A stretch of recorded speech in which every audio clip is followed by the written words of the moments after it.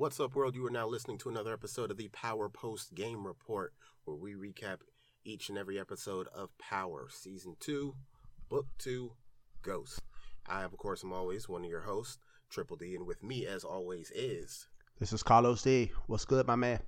Not much, man. I'm ready to get into this one. This is how you do your mid-season finale send-off show. This was... Yeah. Me fumbling over my words, more excited than usual. How are you, man? Man, I can't complain. I'm with you. I'm ready to get into this one. This was probably the best episode, if not definitely of this season, but maybe of the entire series. Just had you a lot of twists and turns, had a lot of guessing, a lot of action, a lot of surprises. So, I'm ready to get into this one. This was, like I said, probably the best episode of the year. I hear that. This is episode 5, Coming Home to Roost. Like I said, this is and makes sense that they would take a break for Christmas and New Year's. The next episode won't be out for, I believe it said 2 weeks. Yeah, so I'm assuming missed this week, and then they'll come back the day after the top of the year, whenever the January. So. January 2nd. Yeah. And I like this better than, you know how they normally give us like that break after like episode 8? Uh-huh. And they may still do that. You never know with these sneaky people. But I prefer that they do it like in the middle instead of waiting until we get to like almost the climax and then you kind of drag it out. Right. And like I said, and I think they're doing it to set up so when this ends, it goes straight into Tommy. So I think I saw Tommy starts on February, whatever that first Sunday in February, I think is Tommy's debut. Or Power, whatever it's called. Definitely looking forward to that as well. But yeah, this was, I'm right there with you. This is definitely the best episode of the season and quite possibly of the series up to this point. It's Power, so it still had its few little, like, are you serious? Where did that come from moments? No, of course. As far as writing. But this episode was so strong and it gave us a lot. I'm not going to say I was willing to forgive it, but I was willing to look the other way just a little bit. All right, so that being said, you ready to dive in? Yeah, man, let's get it. Let's get to it. Zeke is on his way to the precinct to turn himself in a stretch SUV limo, which I thought was a bit much, but, it is what it is. And he gets his words of encouragement from Monet. And rightfully, he's like, look, you're not in control of this as much as you think you are, which I think was a perfect line for him, a perfect bit of dialogue between the both of them to set up her journey throughout this episode. This leaves way to the immediate swerve, which to a point, they delivered it so well, I've forgotten that, with them finding Ramirez's body, there's literally no reason for them to look at Zeke anymore. The reasonable police, obviously not Detective Dickman. How did you feel about the intro into the swerve? I thought it was also funny. Davis was like, "We're gonna sneak you in the back door to be like inconspicuous, but you pulling up in this giant stretch limo for some unknown reason. Like, who takes a limo to jail? Like it's the prom." But yeah, I think so. You kind of described it perfectly. The fact his comments in Monet about not being in control or not having this control does set up her journey throughout the rest of this episode. When she sees, even though she thinks she has been in total control, especially of her family, how little control she really has over these people. How they are starting to go against her, starting to do their own thing, independent of her and behind her back. And while she thought she had everything on lockdown, she really is lost when it comes to how to do her business, how to control her family, and how to just kind of keep everybody safe, which is kind of what her if you look at her as just kind of like eliminate all the other stuff, that's supposed to be her goal, keeping his family safe and keeping his family protected, and she really has little control over that. Exactly. So speaking of not having control over people underneath you, shout out to Detective Tate going toe to toe with Whitman and just being like, look, I'm good at my job. I wouldn't be here if I wasn't good at my job. Stop talking over me. Stop cutting me off and listen to what I have to say. And pretty much shutting them down. Like, look, you're your bullshit theory isn't working, and I have something that's a little more solid. Mm-hmm. How did you feel about that? I think that was a great moment for Kamal Tate, because they kind of touched on it, when he's introduced as being his new partner or whatever. But this was like kind of we only got 10 episodes. We don't have a lot of time to do a bunch of back and forthing. So I'm going to shut you down now, and you gonna learn to respect me one way or another. Mm-hmm. I mean, of course, I look at when he stand up for himself, because this cop detective has been kind of a dick. But I saw the cop's point of view as well. Okay, we not gonna code him right now. He may not be a suspect at this moment, but I'm not gonna give any suspect a bunch of information that they don't need to know. And I think Tate was speaking a little bit too much when he started explaining everything to a lawyer and also to who had at that point been your prime suspect. They don't need to know all that other stuff. All you need to let them know is, hey, you're not a suspect anymore. We're not going to hold you anymore, and you're free to go. So, of course, I'm always going to applaud somebody standing up for themselves. But I also think that Tate is a little bit overzealous at times, trying to prove himself in his new job, that he is not kind of grasping all the aspects of it. Because he was a plainclothes cop, and then all of a sudden being a detective or an inspector is a lot different job than when you're just a plainclothes cop kind of working a beat. So, of course I respect his standing up for himself, but I'm also looking at him like, hey, dial it back a little bit, because you're giving out a little bit too much information that you don't need to give to, especially when you still don't know who is possibly involved in this murder right now. You think it's not Zeke anymore. You think we should start looking at other angles. But Zeke does have a lot of things that connect him to it. He could possibly still be involved. So stop. Don't try to give him a get out of jail free card or give him too much information that could possibly lead to his exoneration if he is involved. I mean, we know as viewers he's not involved, but he doesn't know that as a character in the show. Okay. Agreed. Definitely agreed. And sometimes I can kind of see exactly what you're saying, and I can't tell if that's writing or if that's the actor's delivery. Because he does go from like not even 0 to 100. It's more like 95 to 105. Like he's kind of constantly on high. Mm-hmm. He gets a few scenes where he's down low, but those are usually with Professor Milgram.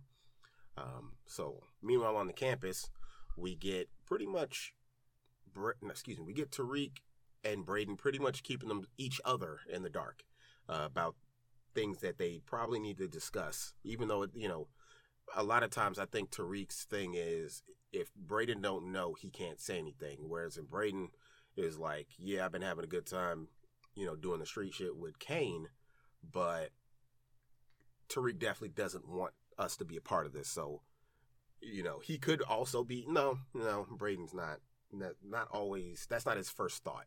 Braden's first thought is not to be like, if Tariq doesn't know, he can't say anything. Braden is, you told me not to do this and I did it behind your back anyway. And I still need you to trust me. Mm-hmm. Any thoughts on that little quick exchange? No, I mean, I think this is something that kind of echoes what happened in the original series with Ghost and Tommy. And I think they're just kind of repeating it in this one, where they trust each other, they love each other, they are each other's brothers and support system, but only to a certain extent. And they're not going to give that full trust to each other because they want to have something on. I don't know if wanting to have something on the other one is right, but they want to maintain some type of control over the other person or some type of balance with them. But I think it's detrimental, and we see that it's detrimental throughout the course of this episode, because if they had both been honest with each other, the ending might not have happened the way it happened. Right. So I think that kind of echoes back to the original series, which I'm seeing a pattern within this episode, especially in this season, where they kind of dial back into some of the themes of the original show, just with new characters. Right. Which this could easily be us doing the work for them, but one of those, if those who don't learn the history are doomed to repeat it sort of scenarios. Mm-hmm.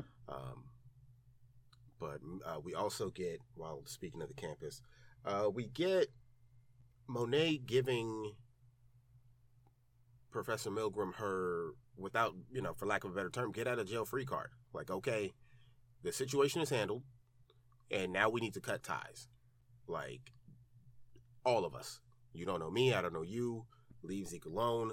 Don't do anything else. Go back to life as a normal civilian while I'm giving you the opportunity to do so. Which I was like, cool, because she definitely kind of needs that break. However, the detectives immediately pull her right back in because they want more info. And she was fine with walking out, but Detective Tate, he kind of spoke to her, at least to her heart, as far as trying to get a suspect for the murder. Any thoughts on that? I mean, I'm ready for somebody to punch Monet in the face, though. I mean, I'm tired of her bullying literally everybody on the show. And I mean, in this episode, she kind of finally get people standing up to her a little bit. But I'm just tired of her like constantly bullying people and nobody does anything to stop her. And I get it, she's this ruthless killer and she's killed people and hurt people and ripped ears off. But I'm ready for somebody to kind of like, look, at some point, somebody got to smack Monet back. As far as the thing, I mean, Carrie didn't really do a good job of trying to get out. Like, it didn't take much talking, much getting used to get her right back into the mix of it all. And I think ultimately that's going to end up being something is going to come back to bite her in the end. Because she's been given a lot of chance to get out of this situation. But she keeps kind of finding a way, digging herself back into it. And each time she comes back to it, it's a little bit deeper. So I think that might end up being her downfall, like it was Reynolds' downfall. He couldn't leave Tariq alone. She's not necessarily involved with Tariq, but she's steadily involved in messiness. Right. And I think that messiness is going to come back and bite her at some point. Right. So, and it'll obviously come back up later, but this was the point where they give her a copy of Jabari's, I guess, his manuscript of the story that he was getting ready to write, or he was working on, I should say. So, speaking of more of Monet, we get a moment with her and Mecca, and Mecca was playing hardball. He's like, look, I like you, and I want you. You and your kids. And she got a lot of kids. Like, even the ones that ain't mine, I will take care of them. Which adds a whole nother level of, is this dude just a sociopath, or does he genuinely love Monet? Because you can't be Mr. Crazy import-export guy ordering hits on people and beating people up and choking people out on their birthday, but also talking this White House and picket fence stuff with Monet. Like, it just feels a little too much. Mm-hmm. You know what I mean? Like, they feel like two different characters he's playing. But yeah, like I said, playing hardball. Mm-hmm. I'll set up a trust fund for you and all your kids, all them. And he had it written out. It wasn't like he was just saying it. He had like illegal documents. It was already written up. Like, geez, okay. I'm sure somewhere Burberry Q was giving his nod of approval. Like, yes, too fast, too soon. That's how we do it. And he told her, I'm not leaving New York without you. Mm-hmm. Which I was like, wow, that's tough. Right. How did you feel about that scene? Before we get to, I think we got to backtrack. Just I ain't gonna take a lot of time on this, but this show is very confusing. And I think last week when we ended the episode, we both thought he was talking about Cain was his son and not Zeke. You were absolutely right. So we were wrong definitely, but I don't. We both two smart, college educated people. I think the problem is this show and its writing, because they make it seem like Zeke is a high school basketball phenomenon who is a freshman in college, but now they say Mecca is his father and he hasn't seen Monet in 24 years. So that's what threw me off, and that's why I was confused. Is like, how is Zeke the kid if he's a freshman? But now we know that Zeke is the son. As far as this, I agree with you. But I think this is true with a lot of psychopaths or a lot of sociopaths, where they can be crazy and doing one thing one minute and then seem like a perfectly normal and calm person the next. You see it especially a lot with like you hear like serial killers or see serial killer stories, and then they always like, oh, he was a nice guy, he had a family, and all this type of stuff. So it's possible to be like this crazy nut job on one end, and then also be like at least on paper, like a sane, normal businessman on the other end. We see it throughout all these drug dealing shows. Ghost was the same.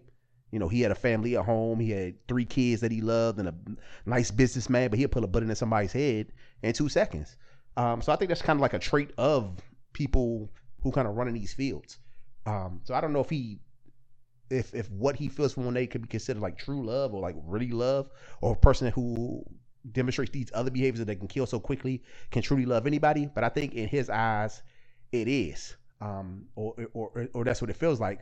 But I think it's also showing his controlling tendencies because he won't let her say no to him. Mm-hmm. Just like he won't let people say no to him in business, so he has to dominate people in all that aspect of his life. I think it's the same thing with him. So I think he may have at one point when he's a kid loved her, and I think he's holding on to that. But I think he more wants to control her as opposed to really make her his partner, because it's all about shutting her down. So you don't have to be hustling no more. You can be kind of my trophy, and I think that's what he sees her more of than really the love of his life. Very good observation, especially with the callback to Ghost and just how regular sociopaths live. A whole lot of charm and a ton of violence behind it. And that's how they can be. One minute they be charming and laughing and make you laugh, and the next minute they done punch you in the face, and then you don't even understand why. As he demonstrates later on in the episode. So we go to our classroom. We have to have our weekly discussion, and this one was about karma, and this is where the writing just kind of it's like, okay, we got to streamline this. At first, I was like, it's a little strange that she went. Not only did she go straight after Tariq, but she was attacking Tariq, which was completely out of character for her. And we find out a little later, just to jump ahead a bit, that somehow after reading his manuscript off screen, of course, she put it all together that it is all about Tariq and Tariq is involved, which I was like, damn, it took her fast. 2 minutes. Yeah, I was like, one night of reading. Yeah, I was like, if this is what it is, you probably don't need to be teaching. You need to be like Olivia Pope for real, because wow. And it unfortunately it initiated a character change in her from my point of view, because she's not in the soap opera anymore. She's now in the show. And just to get this thought out there now, as the show progresses, she's now in the show, but she's not necessarily Professor Milgram anymore. She is Professor Milgram, but she's Angie Valdez. She's sweet and affectionate to these marks, Lauren, and she's being just as nice and inviting but manipulative and persuasive to get what she wants. And I was just like, I'm glad she finally joined us on the show, but who the hell is this? Mm-hmm. You know what I mean? I was calling her Olivia Pope last week, but she gave me straight up Angie Valdez in this one. When she found out who Ghost was, and she was, trying to get at him without him knowing fully that she knew. Right. How did you feel about the classroom karma scene? Oh yeah, like I said, it was definitely very much out of her character. No, she is leading the debate, but she was really zoning on Tariq and trying to make an example of him. I don't know if the goal was to make him feel bad or make him I didn't understand what her end game was in this particular situation. He not gonna confess to whatever he did in the middle of class just because you keep yelling at him about what karma is and how karma is going to get you if you do bad things to people. So I didn't really understand her game plan when it came to that. But I guess it was just built up rage that she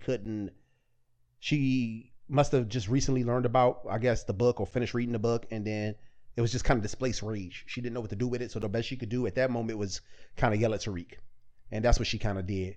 And I think it did trigger this a switch in her character, and I hope it's for the better, where she's gone from just being this damsel and this sex fiend soap opera woman that they played her out to being somebody who is using her mind, who is not just kind of being passive in her passive in her life, in the sense that waiting for some guy to do something or somebody to tell her to do something. She just was being aggressive and forefront herself.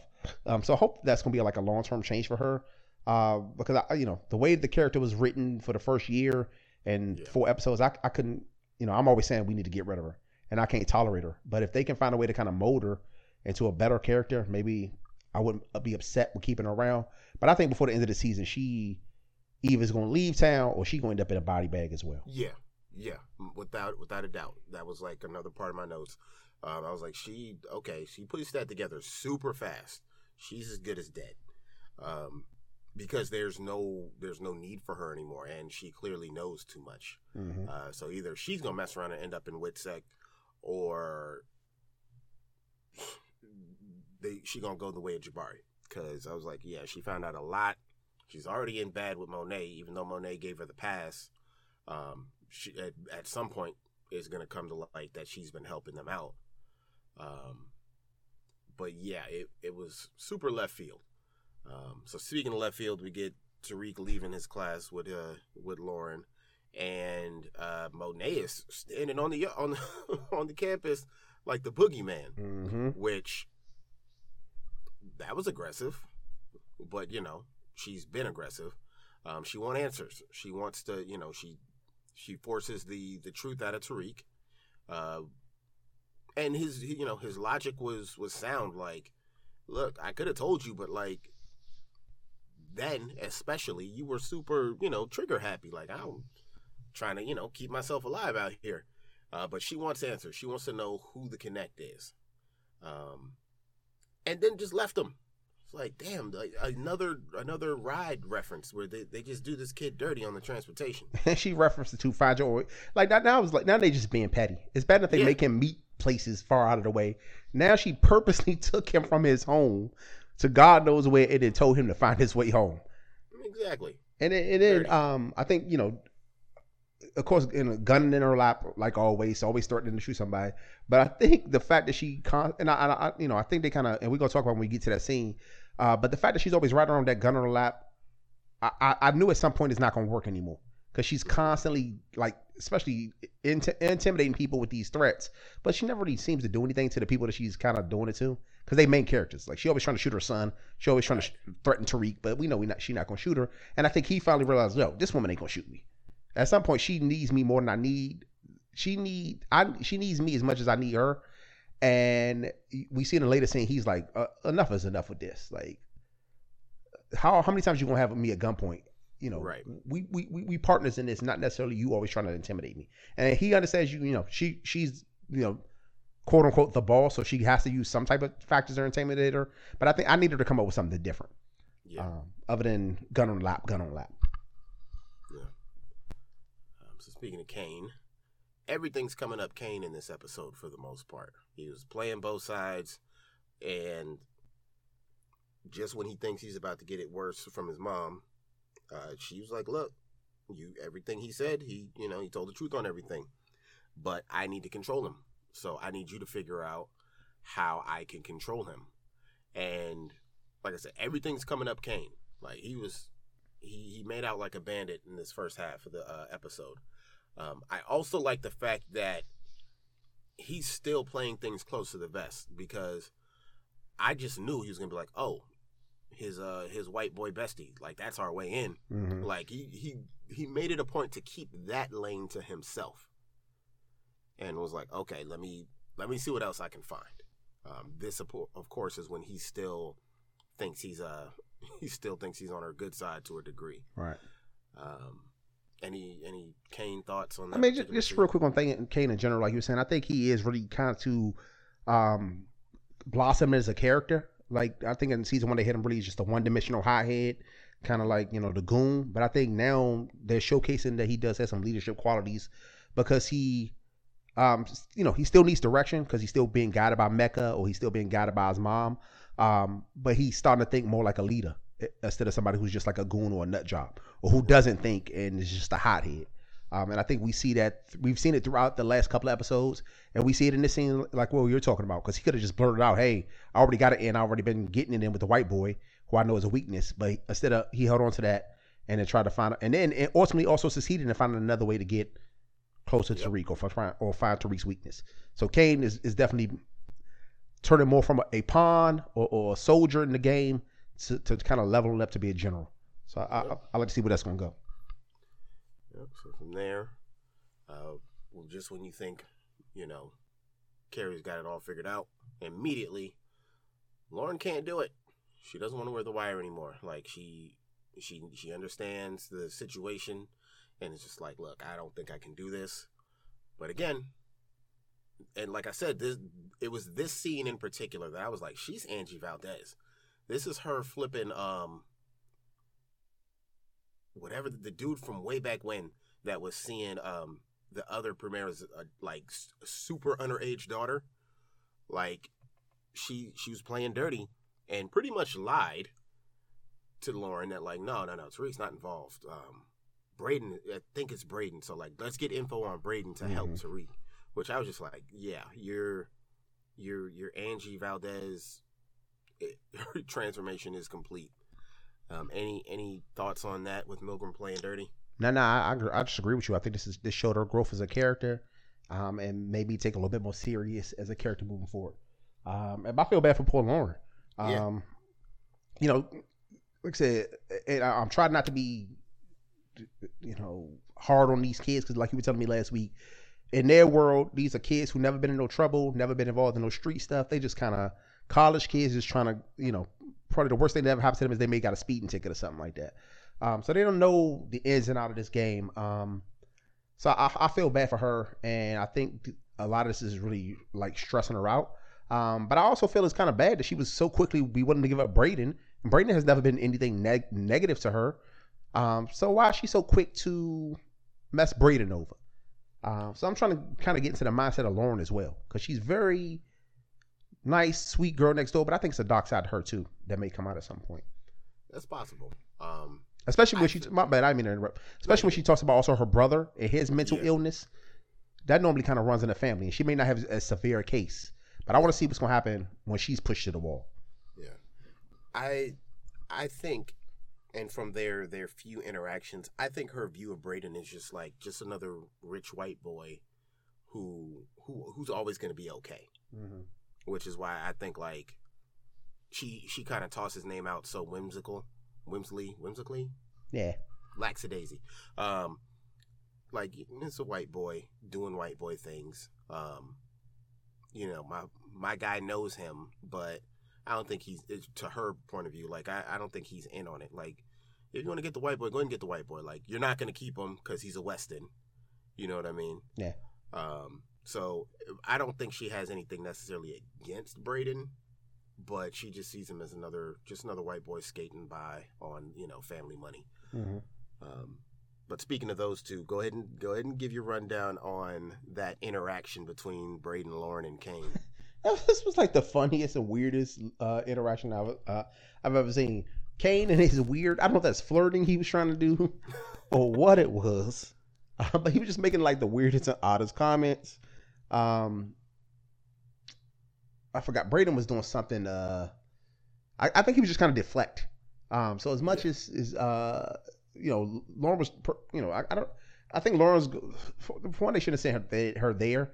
What I guess they didn't really send her there. They didn't say go out and try to get evidence, but they kind of given her like not enough information for her to kind of really make a mindset. And now she is kind of like naive to this type of stuff. But I think Braden was like trying to de-escalate the situation. Kane was doing his weird flirting, and then Lauren was just being awkward and weird because she's trying to get Braden to say something, but she doesn't know anything that he's actually done, or even know the correct techniques to get it done. So it just made it kind of awkward on her side of it. What'd you think of it? Pretty much the same. Like, I think it was, while an entertaining scene, and it was, Kane getting to be kind of slimeballish.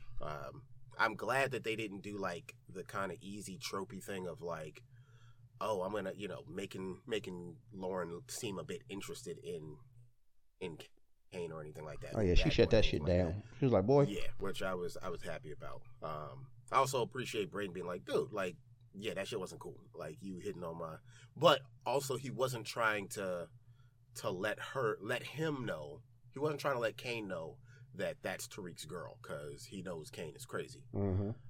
So I think he did a good job of trying to, keep things to a minimum, even though she did accidentally kind of let it slip, even though she didn't know that he went off with his aunt, which she was piecing stuff together too, like, oh, that's your aunt, huh? Like, so that's Zeke's aunt, but that's your mom, right? Mm-hmm. So she was also getting info as well, but I hope not they don't use her as a tool to get at Tariq.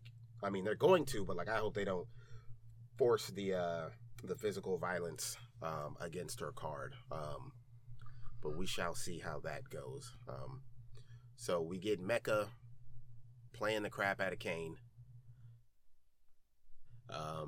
telling him, like, look, your mom needs you, and you need to make sure that you're the only choice, and not Tariq.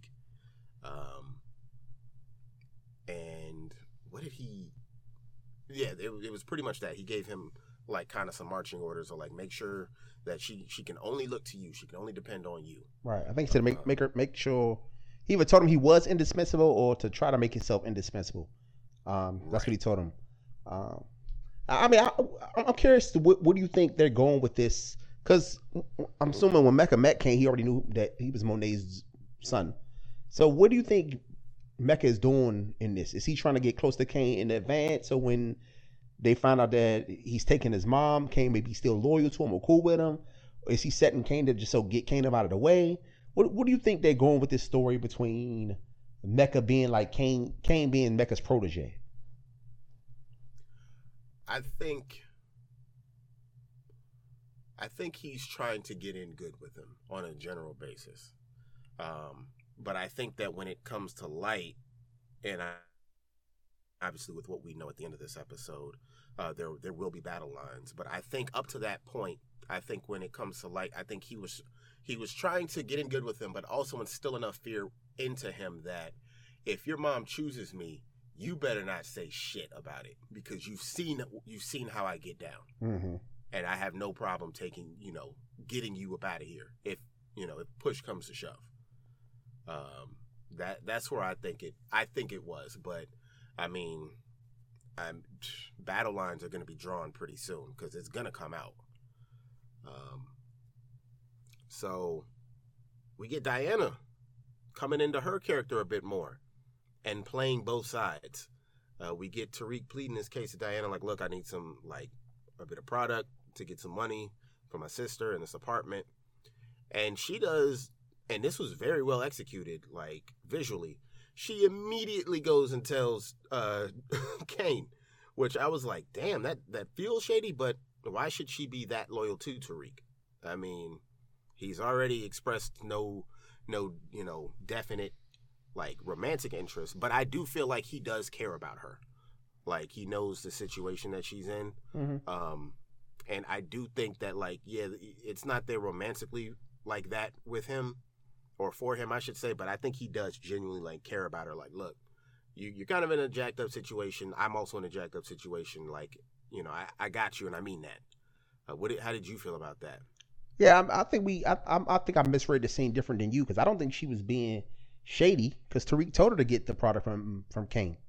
I don't think he made it seem like it was a secret or she shouldn't do everything she could to get it from Kane, because he told her I think she told him that's where I got to get it from, and he said, well, do what you got to do. And then I think she made him a promise. So maybe I'm misreading the scene. I don't think she was being shady, personally. I mean, not necessarily shady. I just had that she was playing hardball. Especially like when she went to Kane and was like, well, I'm going to tell mom that you were the one that stole the product and replaced it. Which I didn't expect her to drop that knowledge. Shady to Kane or shady to Tariq? Not even shady, just playing hardball with these motherfuckers. Like, remember Tariq was pleading his case and she was like, okay, I'll help you, but you going to help me. Exactly. And I think she just being her mother's daughter at this point. She finally taking them tools that Monet taught her, and instead of just being using it to be Monet's lackey, she's trying to, like, I think all of the Tejada children in different ways are starting to become independent and kind of being their own boss. Right. And I think this is just her way of doing it. Like, she ain't as tough as Kane. She's just not a guy by default like Drew is, because I don't know what Drew's kind of role is in the family is right now. And I think people always going to look less at her because she's a woman in a kind of male-dominated game. So I think she's finally just using what she can to influence her life as much as possible, because so much of it is still controlled by Monet. The parts that she can feel like a boss or feel like she's in power or control, she's going to take those opportunities. And that's exactly what she did with Tariq when she did a quid pro quo for helping him out. She needs something. And the same thing when she did when she couldn't, she can't physically force Kane to do something. But if she has a way to control him, she's going to use that control. And I think there's more her coming into her character or her future as it relates to this show. Yeah, it was a nice change of pace, and that's kind of what I was trying to illustrate. That for her character up to that point, like it was a 180 to a degree. Like she turned up the heat. Like no, like I'm the one calling the shots in this conversation right now, which I thought was a good change of pace for her. Yeah, because up until the past couple of weeks, she's been just kind of, Mama told me to do something, I do it. Right. I was just shocked that she played the I'm going to tell Mom that it was you, and the fact that she told Tariq. I thought she was going to hold on to that card a little bit longer, but again, we only got 10 episodes, and clearly, we gloss over stuff. Yeah, us being them. We get a quick call while Monet is in the at the visitation, seeing Lorenzo from Saks, which I would have liked to seen I would like to seen a little more development in it, as opposed to what we got at the end in regards to that situation. Yeah, and that phone call. Well, at some point they're gonna have to explain the end based off of that. Yeah, we know some of it. We know it was a corrupt either prosecutor or corrupt. I can't remember if it was a corrupt prosecutor or corrupt judge. So that was the way in. But outside of that, I love these scenes where they make it seem like Lorenzo is just like the bosses of all bosses, because he's in jail and just gets a cell phone call, doesn't hide the phone, doesn't do anything, just answers the phone like he's like in his office at home. So I just think that's badass shit when people, can have that kind of influence. So that was my favorite part of the scene. My bad that I kind of took it off what we were talking about. No, you're good. You're good, because it did seem a bit. I kind of missed the other scenes where the other illustrations of that, where they would have him in there like just chilling with people. Right, he had beer cans, he was drinking, all that type of shit. And then the way he dismissed his wife. Oh man, he was very dismissive to her. That was like nailing the coffin almost for her. Because she was like, "Are you serious? Like, I came down here to visit you. You're gonna take a phone call over me? Like, you're in jail with a phone. You can take that call whenever. You know what I mean?" And she supposedly handles his business on the street. So what business could he? So if he got to keep her away from it, then if I'm her, I'm thinking he's doing something shady behind my back. Exactly. But yeah, I was saying, like, I kind of, I missed the scenes where he was just in the prison flexing his muscle. But thinking about COVID, they probably want to keep the extras down to a minimum, i.e. every campus scene, there's usually no more than 20 people on the screen at once. So we get a quick little event of Braden dropping off the was it the drugs or the money? He was giving the money to Kane for the product Tariq was getting to help his sister. Right. And we get Kane driving that wedge further and further in between the two of them. Because, and it's like you could see Braden getting a little frustrated, but also it's like, I can't feel for you that much because you're also now participating in keeping secrets from him. So it's like, yeah, you could be a little upset, but you're doing the same thing. This would turn into Tariq pretty much using that drop as a cover to, to tail Kane and get that info that Monet demanded of him. She wanted the name of the supplier and more info. And I was like, damn, Tariq a whole fuckboy. He done took her car, talk about some, hey, thanks for letting me borrow your car to do this stuff, when clearly he ain't doing it. He's clearly out here engaging in dirt in her whip. I was like, damn it. Speaking of continuity, they just completely glossed over the fact that Braden's whip was shot up just last week. He could have got it fixed. He rich. Right. This is true. No questions asked. I feel like he would have probably just got a whole new car, though. Well, his parents kind of gave him the car. Right. But I didn't notice. I was like, yeah, that whip definitely... At first, I thought they had purposely parked it the way they had parked it so you couldn't see the passenger side. But then they showed the scene later when he was driving off that it was fixed. So I thought that's why at first I was like, oh, that's smart. They purposely filmed it away so the car's doors isn't showing. But then they showed driving off. So I don't know if the first scene was as smart as I thought it was. Oh, man. So he does a good job of tailing, and he's good up until the point where he gets caught. Old boy Nuff just hops out of thin air. Why was he even out there? Exactly. Like that. I mean, it was your birthday 2 weeks ago. Now you got to stand outside and watch the street for random people. Because what was it, like a condo? Was it like a penthouse? Yeah, it's the penthouse where they had the party. The same place where they've been showing Mecca and Kane scenes before. And I guess Tariq was trying to get to the punch code or something. And Nuff came out the shadows. I don't know if he was on sentry duty. He was coming from the store or what. But he commences to start whooping Tariq's ass. Tragic. And this is when we saw one of your theories. You already said that chef wasn't just no damn chef. You said he was really an intricate part of the operation. And we saw here when he wasn't acting like no chef. He was demanding that Kane tell us who this boy is, if he know him, does he know him? Like he was acting like a boss in that moment and not just a hired help or not just a cook. Yeah, he's definitely coming off as more of a lieutenant than, just the guy that kind of manages the place like an aggressive ass butler or something like that. And again, like I spoke on earlier, this was the balance between the balancing act of a sociopath, where he's clearly like upset, but again, calm and collected, and with a little bit of a nod, the littlest of a nod, he instructs. I guess we need to learn the chef's name before he kills us. He gives him the go ahead, and he just no more enough. Yeah, waste the shrimp. That made me mad because he was in there making that sushi. That sushi probably was gonna look good, taste good. And they got to throw all that away. I was truly mad when he bled all into the ice. Right. And I was like, ain't nobody gonna do nothing. Like he told you to pick it up, Mr. Bartender / sushi chef / assassin. Like he all in one. That up. He was probably ordering DoorDash because dinner was ruined. Why don't you get into my notes say meth and red. I mean, you laughing, right? But I enjoyed this scene. This was a good scene to me, man. Oh yeah. And I think, I mean, like at some point, I'm sure we're gonna get the full backstory as to how the brother ended up in jail and all the story. But I love that he was really caring for his brother and looking out for his brother. When I'm talking about, I don't know, I can't remember his name, Red Man to Method Man.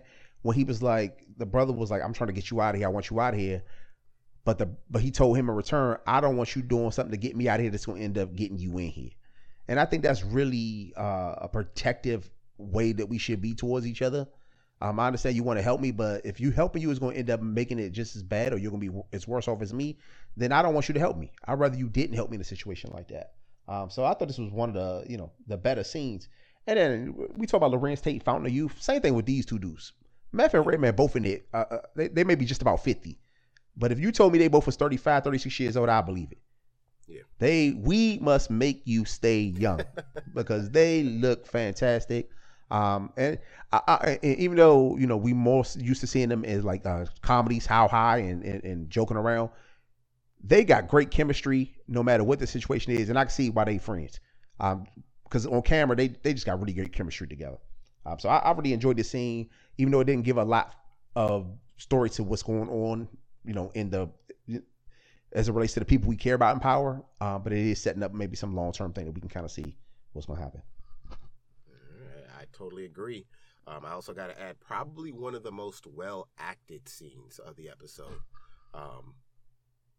Props to Method on just doing a really good job of, being a bit more than the Davis that we know, like showing some character depth, as well as Red for, delivering what few lines he has with a lot of like some weight to him. You know what I mean? He did the funny stuff the first time we're introduced to him, but he did a really good job of just kind of what he was given. Like he did a really good job. And again, this all plays into, it's all enhanced by the chemistry that these two share. And probably just knowing how to play off of each other. But yeah, I really do want to know what his brother was. His brother like they call him like Theodore or Theo? I don't know. I don't remember. Don't even start me to lie. I have an IMDb hit. But yeah, I do hope we do get a decent amount of backstory, not just a quick, Dave is kind of glossing over it a little bit in bullet points. Like, I kind of want to know about it, like, because the characters outside of him outside of the courtroom and the courtroom stuff, like, this scene definitely added a bit more depth to Davis McLean. Right, more than just a money hungry cheating attorney. He actually had some feelings in the heart. Yeah, exactly. So we cut to the next morning, and Tariq, battered and bruised, finally brings his girl's car back. Right. And unfortunately has missed the apartment showing. And, she took one look at his face and was like, yeah, no, this isn't happening. And then Lauren decides to kind of go hard. She went real hard for him by letting him use her brother's place. Mm-hmm. And I was like, damn, this is a big, big gesture. And I was also like, damn, Tariq is going to fuck around and ruin this girl's life if they're not careful. But in the midst of the conversation, and I think this was really well done dialogue. The dialogue was really well done in where it's not obvious. Like, she doesn't just start randomly asking like a bunch of out of the norm, out of the blue questions about Braden. Their natural conversation gives them enough to get into his dorm room, which I thought that was really well done. That they also spoke on that it's like, yeah, we don't necessarily need a warrant. Like, this is enough for them to let us in his room. What did you feel about that scene? Oh man, real quick, I didn't think about the legality of that. Like, when you're in college, do you own the room? I mean, you renting the room technically, but couldn't the campus just let anybody go in your room if you're in college? I'll have to look that up. I think, like, if they're presented with enough suspicion, I guess think they can. I mean, technically, I guess it's like anything. Because I think technically, no. Let's sidebar. We're gonna figure it out and come back next week. But as far as the scene, like, yeah, this is. I mean, for one, it's really crazy that Lauren is making these grand gestures. And I guess you've been interested in Tariq for a couple of weeks, but in terms of them really dating, but they've been dating about not even 2 weeks, and you already doing these grand things for somebody. So I think it was extreme, but I think it's just kind of, I guess, supposed to tie into her good nature, or them trying to set her up as this good natured woman or young lady. And then the sad part is when she's giving him this, she unknowingly is also setting him up. Like, she's his downfall, because they're gonna use what Tariq says in the scene where he's so adamant that Braden never knew Jabari. Braden definitely wasn't involved in anything like that. To further this thing that Tariq was the one that's involved. So, while she thought she was helping him, she was really hurting him the most. Yeah, which is tragic. And I think part of what really swept her in was her already kind of having her, I don't know if it's her line of morals and ethics and what she deems as important as far as family, and him letting her see that despite his flakiness, he does love his sister. And I think that's what, even still though, I think it was a reach that she would actually go to those lengths. And I'm glad that she said that, like, I was thinking of doing this, but I know how you are. But even still, that's a reach in itself. Like, that's a huge gesture. I think the fact that him showing up busted up kind of sold it for her. Mm-hmm. But yeah, I'm kind of there with you. It's definitely a big gesture, and it's also, like, kind of ties into the whole, which we'll get a little deeper into, just the overall theme of karma, and that your deeds will, come back to haunt you. Full circle. He's running a drug kingpin. He's running a drug ring on campus. His drugs were purchased by her friend. Her friend left his drugs in her drawer. Mm-hmm. The police pick her up. They push her for info, force her to wear her wire, and her wire is what gets him in trouble, caught up. You know what I mean? So it's just nuts. It's just nuts. So speaking of nuts, we get a quick scene of Kane versus Monet, where we're getting Kane just putting his foot down, like, look, like you, and this is something that we talked about in season 1. It's like, this is literally kind of a callback to I Am What You Made Me, but this time it's on her. And, the whole karma thing, like everything that you've been trying to do and your actions have not, they've been kind of biting you in the butt. And she finds out later, but like her stranglehold on her children, Kane especially, where he's her gun, but also her son, and he never figured out where he stood. Has come back to haunt her, and that's why she's been in the tight spot that she's been in.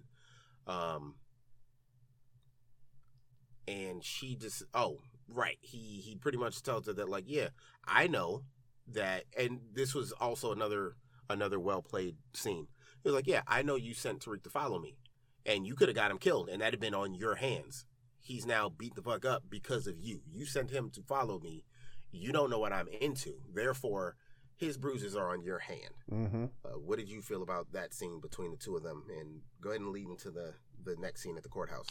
Oh yeah, so like I said, I think this really was a powerful scene between Kane and Monet, and like I said, it kind of goes into that dynamic of them from the start. It's like it's hard to treat and love somebody as your kid when you're raising them to also be a killer, because you can't really give them full love when you raising them to be ruthless. And I don't think Monet knows how to kind of properly I don't know if she really knows how to love anybody, because she's not particularly good to any of her kids. Even the one that her love child, Zeke, she's not really that nice to him either. So I don't know if she knows how to, but sorry, I'm going down a tangent on that. No, you're good. No, that's a fair point. Expand. Because I'm just starting to think about how she like interacts with people. And we were talking about, if can Mecca love her? I don't know if she could love anybody, because she doesn't seem to love her children. She only uses them to her end. She doesn't really seem to love her husband. Once again, I think she kind of uses him to prop her own power. And even the son that she's supposedly treating better because she doesn't involve him in the life that she does her other kids, she only doesn't do that because she wants to use him to get herself out of the game and set herself up financially. So I don't think she does anything for anybody that's not out of her own selfish desires. So I don't know if Monet does love anybody. I mean, other than herself. So that's crazy. Hopefully we'll find out within the coming weeks. Right. But then, that was a powerful scene between them. And then they lead into the scene where, once again, she got her gun on her lap. She's threatening him. And this is one of the ones that the whole time I'm thinking, like, is she, like, if I'm Tariq, I just get off the car because she's not going to shoot me in front of this courthouse. Right. So it's just kind of dumb to do it. But, I think this really flipped her and kind of really made her decision in the next couple of scenes with Mecca more easier, because she did, in this scene, she learns all the truths about the family she thought she had so much control over. Yeah. Her daughter, who she thinks is her most loyal, stole all her money, robbed her, and let her kill a man for it. Her middle son is constantly lying behind her back and betraying her by still being involved with somebody who could possibly betray the family, or her eyes has betrayed the family by even bringing up their name to the police. And then her oldest son, once again, is as much as he comes to her, she always pushes him away, and he's starting to kind of get the upper hand over her. So I think in this scene, she realizes all those things happen at once, and that made her decision with Mecca later in the episode a lot easier. Because of Monet, I think maybe realized she's running out of options. She's not the head of this family the way it's going to be, and especially in the last scene, she knows that those days are pretty much done. But what do you think about the Tariq and her car interaction thing? I'm on the same page. I thought that, man, that's one way to get through to someone. I thought that was harsh. Like when she was like, all right, well, but to teach you a lesson, I'm going to take your sister away, which I was like, that's rough with everything he's been through. And that little girl is in a tough position. And she was really like, okay, well, you keep lying to me, so I'm gonna sever what you've been working so hard for. Mm-hmm. And that's your connection to your sister. I'm gonna let her go into foster care, which is fucked up as it seems. That's what I feel. That's how I feel I need to get my point across. And the fact that, and this was pretty much up to this for the majority of this season, this showed what his top priority was, and that's Yaz. Yaz has been his top priority these past 4 or 5 episodes, and it really clicked because he went nuclear. He said, "Fuck everybody else. I'll burn this place to the ground for my sister," which I thought was a really nice touch. But yeah, he burned everyone. They give him like every secret, and normally Tariq would have held something in his back pocket. Exactly. And they see in the future jam. But like the fact that he felt that that's what he had to do, like I was like, okay, he's ready to cut ties because his sister is the most important thing to him right now. And she was hot. Like she was super hot because it's like he's absolutely right. All of this happened right under my nose. All the while, the badge gets found, which was tough because I thought they were going to gloss over it for a second there. They made it seem like it was. Oh well, let's leave. Right. I would have enjoyed that swerve too, of like, you know, we get a flashback and he found it and then moved it or something like that. But nope, the badge has been found. So from there, we get Monet pretty much doing the opposite of what I thought she was going to do. I was ready for her to link up with the fam and just start blasting people verbally and possibly literally. But no, she goes to Mecca, and it sounded like she was ready to cash out. I think, you know, she listened to his proposal and was like, I've considered your options. And, yeah. Not only am I ready to get out of this, but I'm also ready to let you see your son in time. I got to tell him. Right. You know, let me take care of that first. And this gives way to very well done scene in its entirety. Tariq gets arrested. It was very dramatic though. Like they arrested him in like the middle of campus. Literally every student was on the quad watching. There was a lot going on in this scene. Like Carrie was like, "Don't look at him," and Laura was like, "Tariq," and she was like, "No, he made his bed." It was just a lot going on. Yeah. It's like they picked the perfect time to arrest this kid. Right. And it hurt because he had just gotten his sister. Right. And I was like, damn. It seemed like everything was going perfect for him. He had, you know, figured out his life. He had this new apartment. He got his woman. He got his little sister. You know, things are looking up for him. And then he lost everything in a second. Like that fast. It was a crushing blow. Okay, so we got to talk about this before we finish out the episode. While sitting in jail, his attorney, Elvin, getting another check. Exactly. Speaking of showing up getting another check, shout out to Rashad Tate for being in 3 seconds, looking shocked. Oh, he was in this episode. No, he was in the court. He was when he was talking about Karma. Oh yeah, because he tried to talk and she shut his ass up. Because she wanted to get us a reek. Yeah, he probably had at most 10 seconds of screen time, and he got, get paid. Hey, yeah, I think they still pay you no matter what. Still get your quote. Got paid. So while sitting in there, his attorney gives him an envelope that was instructed to be given to him from his father, if by chance he was put in jail. He said arrested for homicide. Yeah, or for being accused of murder. Yeah. To which said letter reads, oh, man, it's like you're right where I thought you'd be. You're right where you belong. Man, what were your thoughts before I give my thoughts? I mean, I was like, Ghost is very petty because you said it in a nice way. He didn't, you know, it was worded a little bit more differently than that. If you remember it, go for it. I don't remember it word for word, but he was like, "Look at you now, little nigga. You right where you belong." Something along that line. It was a little, yeah. But basically, I mean, the pettiness of your dad that he would give you such a note when he knows that if you were arrested for homicide, you were probably facing your hardest and roughest time. So I think it's kind of petty, but it kind of falls in line with what Ghost was trying to do in this last season, where he was trying to do everything in his power to get Tariq to see the light of day and not be bad. He pulled a gun on the boy. He threatened to beat him. He showed him the dangers of being in the gang. He did everything he could to try to persuade his son not to go down this dark path, and all it led to him was being killed himself. You know, I'm not shocked he would do it, but I was just thinking, dog, that's a petty bitch. That's one petty ass move to do. And his face looked very hurt by his daddy's letter.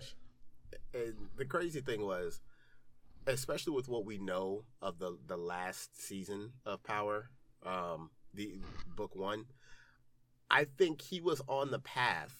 He was trying to get on the path of getting to a point with Tariq where he could change that. Where he was like, all right. I think I got through to him. Let's get this shit out of here. Like, I'm pretty sure that all that went in with you know, the whole drug thing. You know, when he found out he was running pills and running with you know, with the Italians and whatnot. And I think all this went in when he was like full on and getting kicked out of Choate. Like, he was full on into like bad boy mode.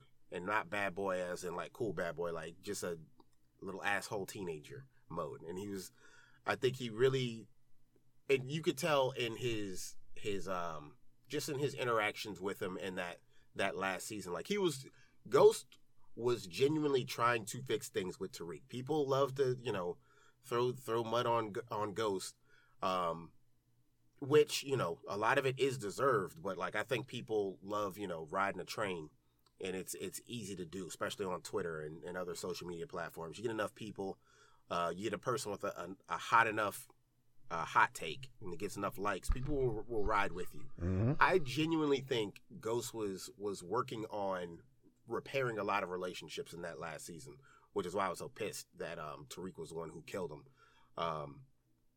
But yeah, like the Ghost who got shot probably didn't want that envelope to still be there.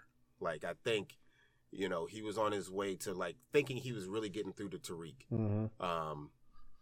Because obviously this all, you know, the way book 1 ends, it's like he doesn't get the idea to, you know, tell him maybe you should take the bid, you know, take the time for jail. You know, he didn't come up with that idea and then immediately go change his will. Like, here, put this little envelope in here. Like, nah, this is clearly from a while ago. This is back when things were really hot and he was on the outside with his entire family. But yeah, that was, I guess we're not getting that, we probably not gonna get that, that ghost vision, the ghost apparition. Yeah, I saw online, I mean, they didn't even want to cut the check from the voiceover. Cause I so wanted to hear voices, Ghost's voice read the line, but it's just Tariq. So I was like, man, they ain't want to cut no check for Hardwick just for, you know, 5 seconds of work. They should have cut that check because that would have made it even more powerful. That's what I was waiting for. I was waiting for it. That would have made it even more powerful. Like, I was, you know, I figured they maybe would have like showed us on, you know, what the letter said and like had us read it, which still would have been pretty powerful. But like to have Omari Hardwick's voice come on and say, "Just right where you belong, little nigga." Yeah, I was waiting for it, and like, it didn't come. Yeah, that's a missed opportunity. You cut that check, like you cut that check. So yeah, Tariq's in jail, and this gives way to our final scene with Monet approaching the house, and you know you're thinking because it's hard to tell by her body language. It's like, okay, is she gonna start slinging fire? Or is she going to, like, be apologetic and be like, okay, so here's the deal. Mm-hmm. There's this guy who wants to take care of us, and y'all might be able to have a normal life. As well as, you know, also, by the way, Zeke is not your cousin. He's your brother cousin, something like that. But no, that gives way to shock and awe. Lorenzo is out. Which, again, a lot of times this show just kind of asks you to... You know, they'll toss a gift basket in front of you, and they'll be like, "Here, take this." Like, who ordered this? Don't worry about it. Okay, like, is there anything in there I'm allergic to? No, don't worry about it. Just here's this basket. I need you to be okay with it. Mm-hmm. We called it. that yes, the janky lawyers were going to get him out, but could you have shown a little bit of the work, just a little bit, right? Just a tiny bit. Like we didn't need the whole proceeding, but like just something. It was a phone call, and the next thing you know, he's home.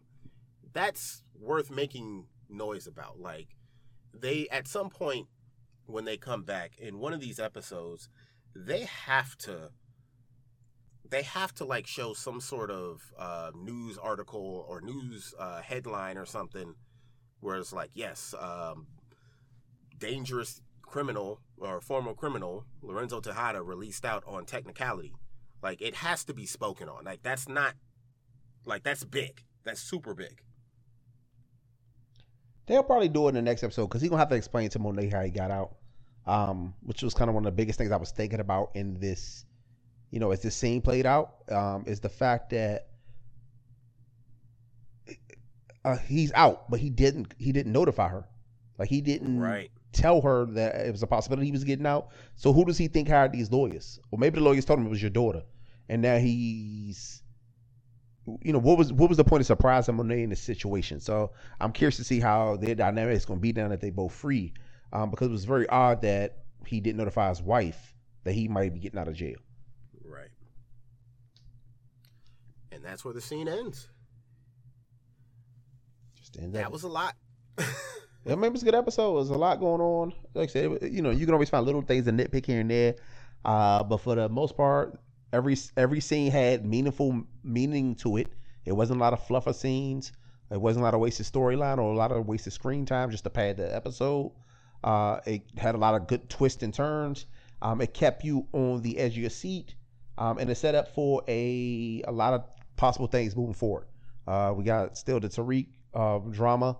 Or the Tariq pending, whatever it may be when it comes to this murder case. We got Lorenzo being home and how that affects the Tejada family. Is she still going to go with Mecca? Is Lorenzo and Mecca setting up to be the fight of the rest of the season?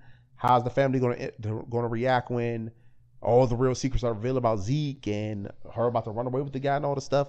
So it's a lot of stuff that could be set up for the second half of this season. So it's a good midpoint. And I don't hate that they're giving us 2 weeks to catch our breath when they give us a strong episode like this to kind of go off on. Indeed, I have nothing but nothing to add to that. Like this is gonna be nuts.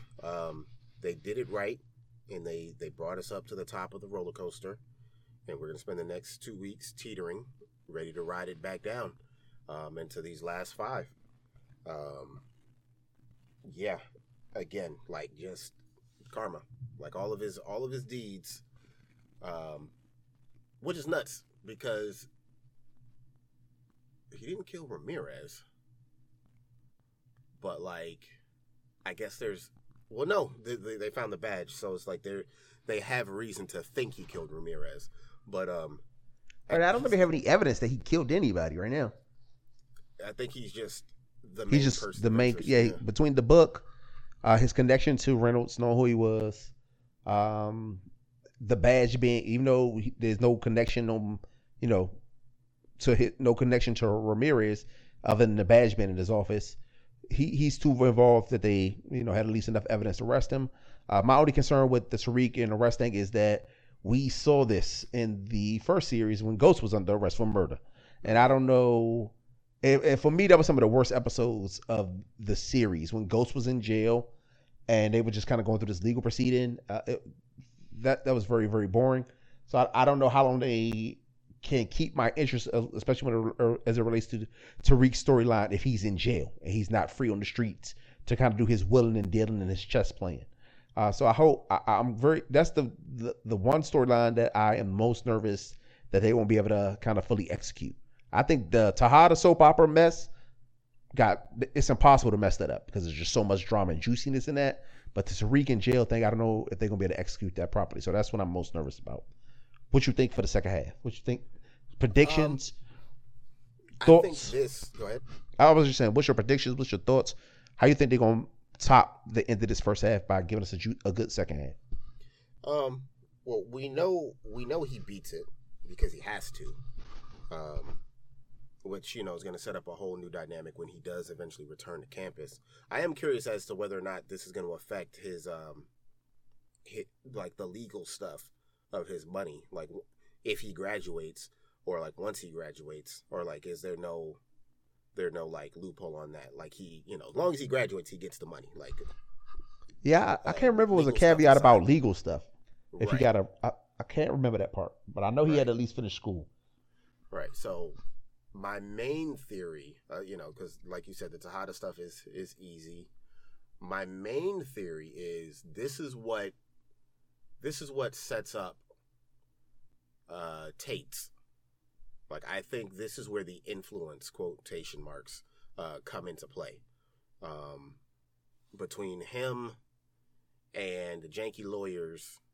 Granted, the janky lawyers should be nowhere near this case. Like, granted, no, he already represented Tariq's family. So, yeah, the janky lawyers should be near it. Sachs probably will resist, but I think... Well, you saw Davis got a call. We didn't really talk about it because it was just like a quick scene when they was kind of doing the Tariq procession. But somebody calls Davis, gives him some news, and he's immediately hailing a taxi. Now, and you know, they could be giving us like a red herring and making us seem it's connected to Tariq because they've been giving us the montage of him getting arrested. Yeah. But it could be something about his brother. That's what I was thinking. A whole host of things. I was thinking I think it's a swerve, and it's going to be like his brother's like either doing really bad. Well, no, I think his brother's doing really bad because they need to stretch his use for Sachs. But yeah, I think this is what's going to give way to Tate getting his show, and what's going to, you know, him using the publicity of Tariq's trial to amass influence and get what he wants. But yeah, we're gonna get back to the streets clearly, with Lorenzo back out. You have any particular theories? No, like I said, I don't know. Of course, I think Tariq is going to beat it at some point. I'm curious how long they're going to drag it out. But the show doesn't really work with him being in jail. But as far as I think, they may be setting up the downfall of Braden, though. I don't know if Tariq is going to find a way to kind of rope Braden into it so he takes the fall instead of him, or the downfall of Braden in the sense that Tariq convinces Braden that Kane set him up, and then Braden tries to kind of get some information from Kane or something like that, and Kane ends up killing him, something like that. But I think this might lead to something bad happening to Braden before the end of the season. This whole arrest thing with him being involved with the room. Yeah, at the very least, he's got at least one more ass whooping on tab. Mm-hmm. I could definitely see that. I would hope they wouldn't kill him, not because like he's a favorite or anything like that. I think that'd just be a bit much to to kill this college kid that's super tight with Tariq. Maybe a fallout, and there's going to be some fallout because some of this could have been avoided if they'd have, like actually talked to each other. But yeah, I'm excited to see what happens next. Any final thoughts before we get up out of here? Nah, they came strong. This was a good episode. Definitely. Loved it. Anything for you? No, you know where to find us. You can find him where?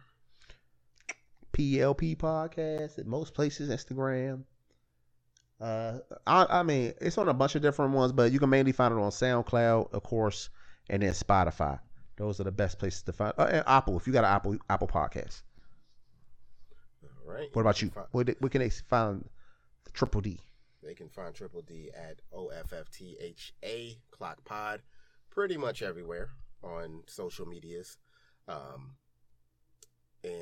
Yeah, hit us up. Like, let us know what you guys think. Let us know what you're most excited about. Who dropped the ball?